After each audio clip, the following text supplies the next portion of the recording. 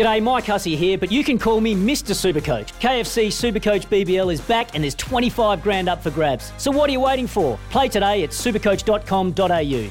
T's and C's apply. New South Wales authorisation number TP/01005. One man who knows a few more things about a specialty topic than I do about horse racing joins us now. We're going to talk some football. A big week in New Zealand football, Grant. The Wellington Phoenix kicked off their A-League season. Heartbreaking into that one, conceding a late equaliser to Adelaide. But the big story of the week has, of course, been the departure of Danny Hay. While it's been well signposted, it's still a big deal when a head coach walks away from his job or has not asked back or asked to reapply for the job. So Danny Hay's contract has lapsed. His time as All Whites head coach has come to an end. David Chote, former All Whites and SENZ football commentator, joins us here on the program. David, afternoon. Good day, David. Daniel, good afternoon. I thought you were going to get me on to call the horses, boys. I thought, Jesus, that's going to be good. What sort of tipping advice would I give? Probably the same as Granddad Charlie gave me. Back to last and always go for a grey horse. That actually sounds like sound advice. Last and always go the grey horse. Yeah, well, I've been threatening to call a race. So I've actually asked Daniel and Clado if I should call a race. Maybe we can do it together, David. Yeah. That could be the end of racing as we know it. That could be a game changer. I think your Granddad Charlie would come back from the grave and actually tell you to what he used to call you by your nickname. What was it? Yes. He just told me to shut up, Dave. That was about the long and the short of any conversation with my Granddad Charlie. God bless him. Right. Let's get to the Danny Hay departure. Overall, my feelings, Dave, I'm just a little bit sad that New Zealand football is in a position where it's bad news over good news, especially when you consider the talent currently in this All Whites setup. I'm a bit conflicted about this one personally, which I'll get into, but your overall thoughts on his departure as head coach of the All Whites? It was almost no news for me, Daniel. That was, I think, signalled well before the end. There was a slow death, if you like, of the Danny Hay era. At the end of the campaign, there was no sort of word from anybody. Everyone was pretty quiet. All the football chat around the sidelines was that Danny was dead man walking in terms of his reapplying or being reappointed. It sounded like things had drifted apart post that Costa Rica match. David, I want to get my head around it because I spent a little bit of time with Andrew Duranto when he was here in Wellington, and it really fascinated me the different, power struggle within. Oh, it's not a struggle; it's just the dynamic of football compared to cricket. Now, cricket, the captain is in charge, the coach works in the background, but the captain runs the team. However, Andrew said to me, "No, the coach is very much the person that is in charge. They're running exactly the way that you want to play, and they're the ones that tell everyone what to do." Is that the case with most football teams, and is there room to change? 100%. It is the coach who carries the can, and he wears the boot. At the end of the season, captains come and go, and they always say it's the players that get the coach sacked, and that's a bit of a truism in football, but it is very much the coach in charge. The other truism in football is never fall out with your boss. It might be a good adage for all sorts of endeavours, but when you start being distant from your boss, the person who pays you, you're probably on a slippery slide. And that seems to be what's happened here. New Zealand football, the power that pays the bills, have clearly sort of drifted apart from Danny Hay through the latter part of his campaign, I think, would be the long and the short of the story. But very much the coach is the boss, and he carries the can. He takes the hit when it's going badly, and generally the players take all the glory when it's going well. So it's a tough old gig coaching. Yeah, and I think David is right about the dynamic between his bosses and Danny Hay. I know a lot of media plucked out the autocratic line from the actual report, the public report into the World Cup campaign that New Zealand football did publish. And the big line many people would have seen, there is no doubt that the coaching style of head coach Danny Hay is predominantly autocratic, with a number of players describing him, amongst other things, demanding and intense. I need to make very clear, at the bottom of the same paragraph in the same report, it says, Mr. Hay unquestionably has the support of the vast majority of the playing group. So it's not that. But David, results open the door for New Zealand football to make a change here. He gets a slice of luck against Costa Rica, they're at a World Cup, they wouldn't dare make this change, would they? Absolutely not. But that's right. The results always tell the tale. And I think in the last 5 games, no goals for, and what is sounds harsh, but a failed campaign to qualify for the World Cup when you've got to go through that last hurdle of playing a side that's ranked well above you.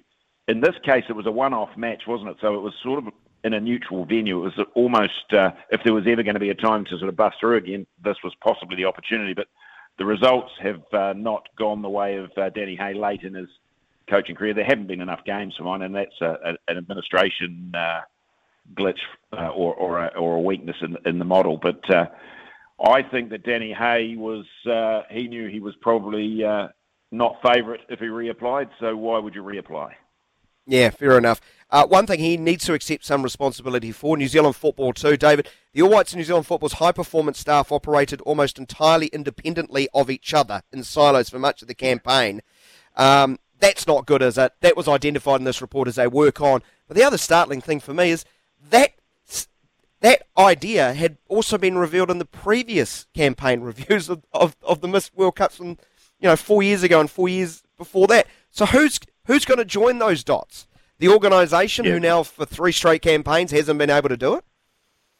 Yeah, well, that's the sort of the area of exploration, I think, in terms of investigative journalism. What's going on between sort of the high-performance team and the coaching staff? How can they be disconnected? How does it get to this? There's some reasonable questions to be asked because clearly New Zealand football were out of touch with Danny Hay in terms of philosophy or coaching styles. I think that's coming through loud and clear. And the high-performance area of sport was also distancing itself, which is just odd. And it's been a constant, really. The administration of the game needs a look at as much as the coaching of the national side do. The coaching of the national side, for me, is a little bit secondary at the moment. They haven't got anyone to play anyway, so you or I could coach the side for the next few weeks. I think they should focus on what's going on in the back office. David, is it fair to say that the New Zealand players probably not as skilled as the top teams in the world? Yes. And that the coach is not going to help the skill level of those players. But what sort of coach does the New Zealand team need? Yeah. Because Daniel sits next to me here and he goes, they struggle to score goals. But if you get a coach who's really aggressive, can the players actually implement that game plan? What do we need here? Well, that's the big test in all the conversations I'm having with football folk. It's the hardest part of the game, scoring goals and getting sides forward and being brave and creating opportunities and being composed in front of a goal and taking your chances when they're on offer is the hardest thing in football. It's why the big players earn the big bucks, and they're typically strikers who can find that space and time and be that sort of quality striker. That's going to be the challenge for any coach taking an all-white side. What I would say is the skill level of players in New Zealand has come ahead leaps and bounds over the last 4, 8, 10 years, I think. It's been a consistent improvement in our technical ability. We now have all-whites who are playing around the world, dotted in various leagues, some of them very good leagues, but all of them professional leagues. And their technical ability to keep the ball and play possession was on show in the Danny Hay era. The hardest thing in the game is to create those opportunities going forward. So if I was looking for a coach, I'd be looking for someone who has got a record in producing sides that can get forward. I think it was Kevin Fallon might have been in the press in the last week just saying against Australia a little more bravery. And I think he's right. I think there is an element of sort of a psychological impasse of getting forward and leaving yourself exposed. You've got to play with risk at times. And maybe that's the kind of coach they should look for, someone who's going to give them just that little bit more bravery. They rely so heavily on Chris Wood. We need to create that second striker, that third person arriving in the box. I think that's the challenge for anyone taking on an all-whites role. David Chote is with us, a former All-Whites and Phoenix commentator here on SENZ. Let's pivot to the A-League. The Wellington Phoenix finished up 1-1 after they had a man sent off in the first half, Jan Suss. At that stage, they probably would have taken a draw, Dave, but pretty deflating way to concede in added time. Overall, would they have been happy with the performance, though, against Adelaide? I think they'd be happy. Yeah, I think they'd be happy with the bravery of the performance and the work that was put in, the effort that went in. When they were 11v11, they were being shaded, I thought, in the opening match. It's very early to start calling sides sort of capability sort of 20 minutes into a season, but they looked second best last weekend for the first 20 minutes or so for mine.